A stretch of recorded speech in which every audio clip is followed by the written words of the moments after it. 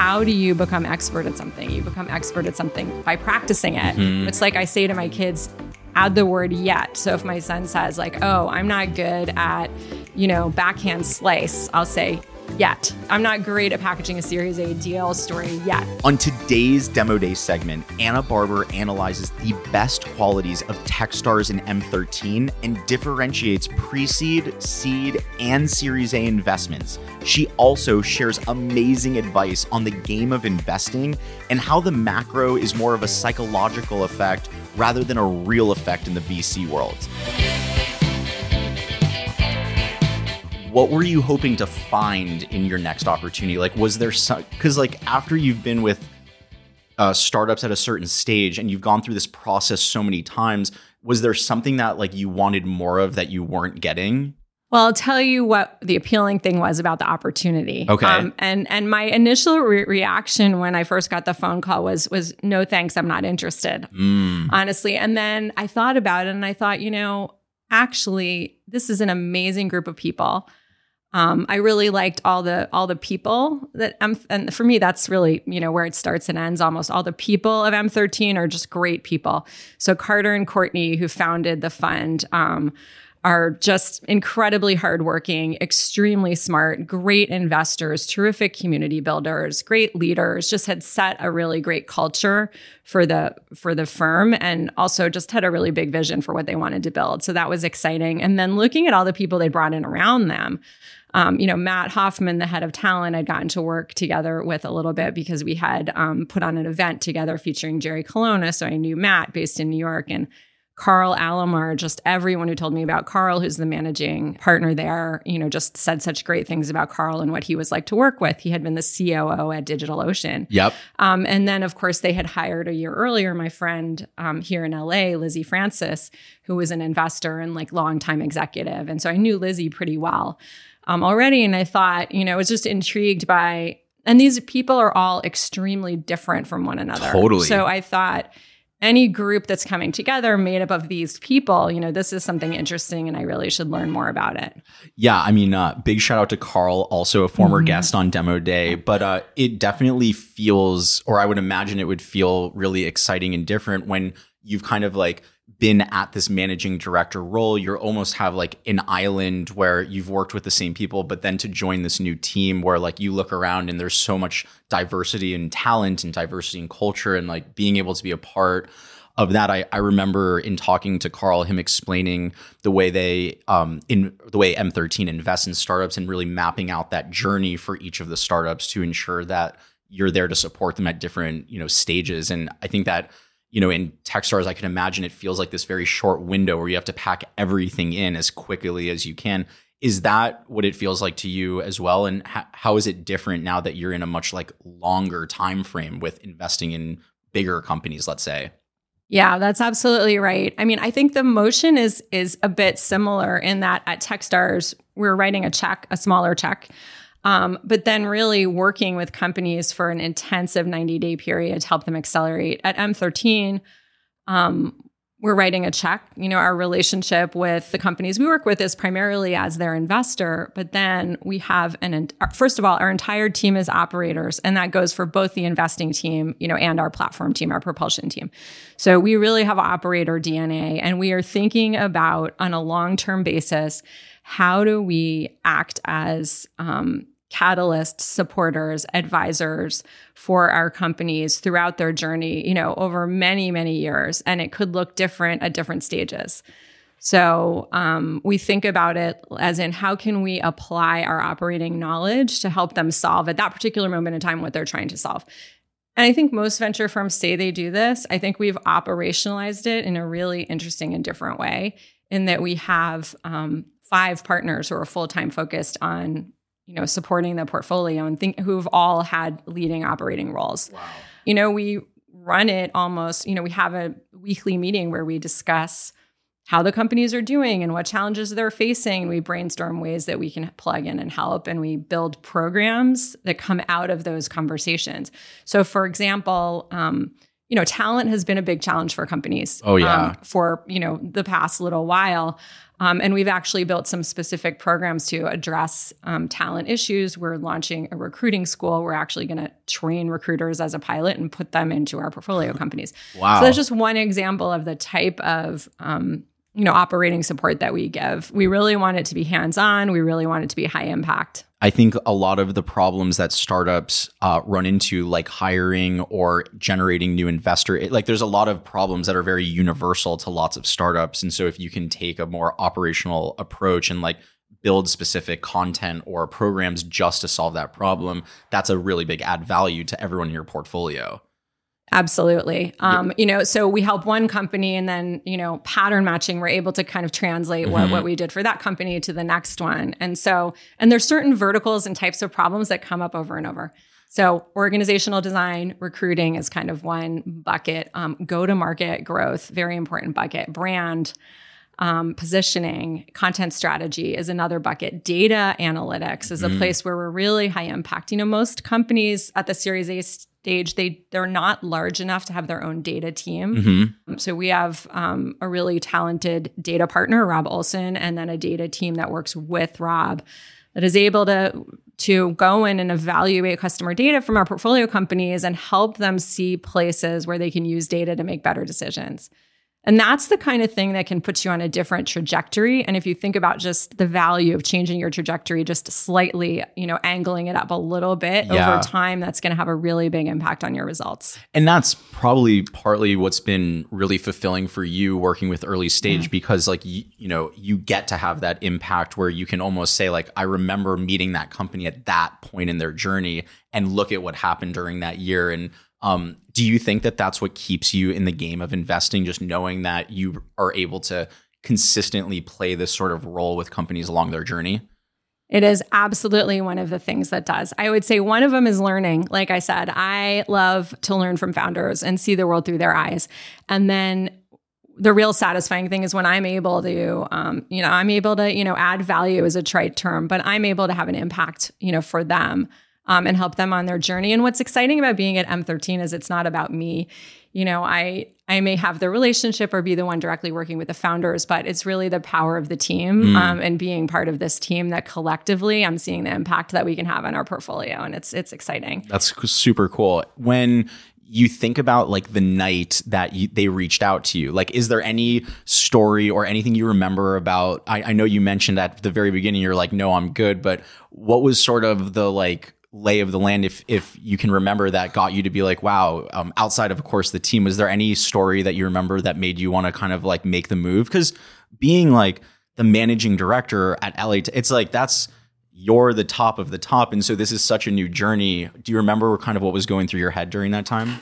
Yeah, I think it's interesting. I think, at Techstars LA, I did have, a specific position and role like in the community. And so what was it that made me give that up? It was the challenge of learning something new and kind of playing in a bigger field in a way. We're writing bigger checks, we're deploying more capital, we're working with companies at a later stage. And I thought that would be a great challenge. But like I said, it was honestly about the people. And I said to myself, okay, I know how to do this one thing where I'm running something that's pretty small. It's kind of like being my own boss, kind of running my own thing. Yeah. What is it like when I challenge myself to be one of a team of partners, and to really build something much bigger, but in concert with other people, in cooperation with other people. I've never been so great, honestly, at working inside a hierarchical structured organization. I was actually once told that I'm a bad employee. This was when I was at petstore.com in 1999. And my boss, Jeff, at the time, who was a good friend who had hired me from McKinsey, we had left McKinsey together to go there. And he turned to me and he said, well, you're a terrible employee. And I go, Jeff, what are you talking about? When you tell me to do something and I agree with it, I always do it. He's like, agree with it. And he looked at me like, exactly, like you're proving my point right now. So like my point being like, I'm really not good at kind of towing the company line and following directions. Yeah. Like I have to be in a place where I can be entrepreneurial and kind of do my own thing and like really have a voice and an impact, right? I'm physically incapable of following direction I don't agree with, for better or worse. Yeah. Right. But that means that I'm really values driven. So I thought, like, what does it look like when I go in and mix it up with these other people who may think differently or have different points of view, but we all have the same goal in mind. And that seemed like a really exciting challenge to me. Did you ever have to overcome, it sounds weird because like we all, I feel like, have to almost posture up, but did you ever feel that imposter syndrome of like, okay, I was like doing investing for like very early stage, and now I'm talking to like companies that have been a little bit more around the block. Did you have to change or learn different tactics, or was there a time when you're like, oh my gosh, like this is a big jump for me? There was absolutely that time, and I very consciously went into it. And I was vocal about it with the team because I wanted to be in a position to be great at leading Series A deals. And I recognized when I got there that it was different from working with companies at pre-seed. And I recognized it in terms of how I felt about it when you're deploying checks that are 8 to 10 million. It's just a different calculus. It's a different decision. But what I did was I went in and put myself in school, and I essentially said to the associates, this is going to be painful because you're going to have to train me in the first few deals that we do, right? But I'm here to learn from you, right? And so being able to have that humility is honestly something that I've had to learn. I did not have it maybe like 20 years ago, but now I do. And I know that there's so many things and areas where I feel comfortable about and confident in that's really okay for me to say in this one thing, I'm a beginner. And how do you become expert at something? You become expert at something by practicing it, right? By recognizing, it's like I say to my kids, add the word yet. So if my son says like, oh, I'm not good at, backhand slice, I'll say yet, right? And so, I'm not great at packaging a Series A deal story yet, right? And then I practiced it, right? And now I feel like I've practiced it a bunch. I feel like I've got my feet under me and I'm a real contributor, in our IC, but I had to start from the perspective of like, yes, I'm a beginner again, just in this one area. Yeah. But like, I always want to be a beginner in something. Totally. Right? If you're not learning something new, I'm learning piano now. And I'm a total beginner and I'm having a great time. Wow. That's really awesome. And when you think about the differences between seed or even pre-seed and like Series A deals, what are the sorts of things that maybe you weren't expecting? Because you oftentimes hear, especially in early stages, like bet the jockey, not the horse. And like, I could imagine that part of your superpower is like getting to know founders and like they don't have it all figured out, but you can see where they're going. What are the differences as you start moving up to like Series A that, maybe a new VC that's just getting into the game, like they don't know what to expect as they start to move into that, territory? Absolutely. So here's how I break it down. Pre-seed, it's about team and market. So is this an interesting market where we think a big business can be built? And do we believe in this team and their ability to figure it out? Okay. Right. That's kind of the beginning and the end. Then seed, is there the beginnings of some validation of customer interest in this early idea of what the product is? Okay. So at seed, there's a little bit more of like, we have an idea about what the product is. We've got some early data that customers like the product, right? And maybe a sense of how we're going to take it to market. So looking for a story around go-to-market with a specific product. At Series A, you're really looking for evidence that go-to-market has worked and customer validation in the form of retention, engagement in the form of customers actually using the product and some repeatable growth, month over month. So when you're putting together a Series A story, it's really about looking at the financial projections the company's put together, looking at things like unit economics. Does the business work? And when you build it out and project it out into the future, do we see a multi-billion-dollar business being built here? That has strong margins and has all the hallmarks of a healthy business. So a lot more of the work at Series A is really about translating the strategy and the vision into that financial story. And making sure those two things work together and talk to each other. I was just thinking about how tough it must be with macro, like environmental pieces. Because like during COVID, at the very beginning, it seemed like all the VCs we talked to were like, we are, for the most part, like tightening up. We're getting very conservative. We're trying to figure out like what's going on with our current companies. And then after a couple of months into COVID, it was like, hey, actually, things are moving. We're starting to invest again.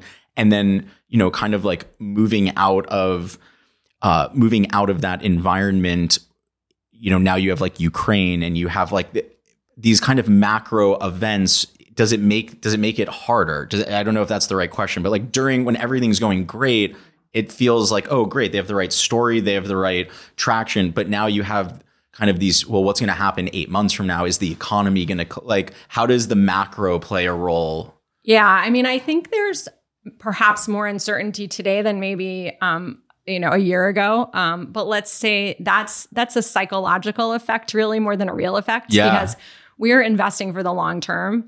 So if you're able to that's just noise, right? So if you're able to get rid of the noise and just focus on the fundamentals of what businesses do we believe in 10 years are going to be a brand name that everyone's going to know, and we keep our eye on that ball, it doesn't really matter what happens in the next year, or 2 years from a macroeconomic basis, because that story is still out there.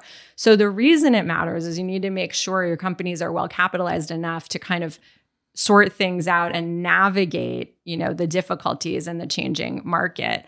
But other than that, it shouldn't be impacting, how we invest, right? Or cause investors to kind of back down because of, being fear about the short term, because like our time horizon is so long when we're doing these venture deals, but it's an interesting point because you could see how founders navigated, through COVID, right? And that's actually a really interesting signal about how do they handle turbulence? How do they respond to like unexpected changes in the market?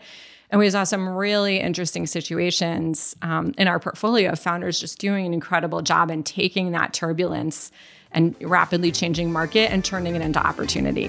Thanks for tuning in to this segment of Demo Day. In the next one, Anna and I delve into the transition that startups needed to make during the turbulence of COVID. I'm Sean Goldbaden, Coefficient Labs. Peace, guys.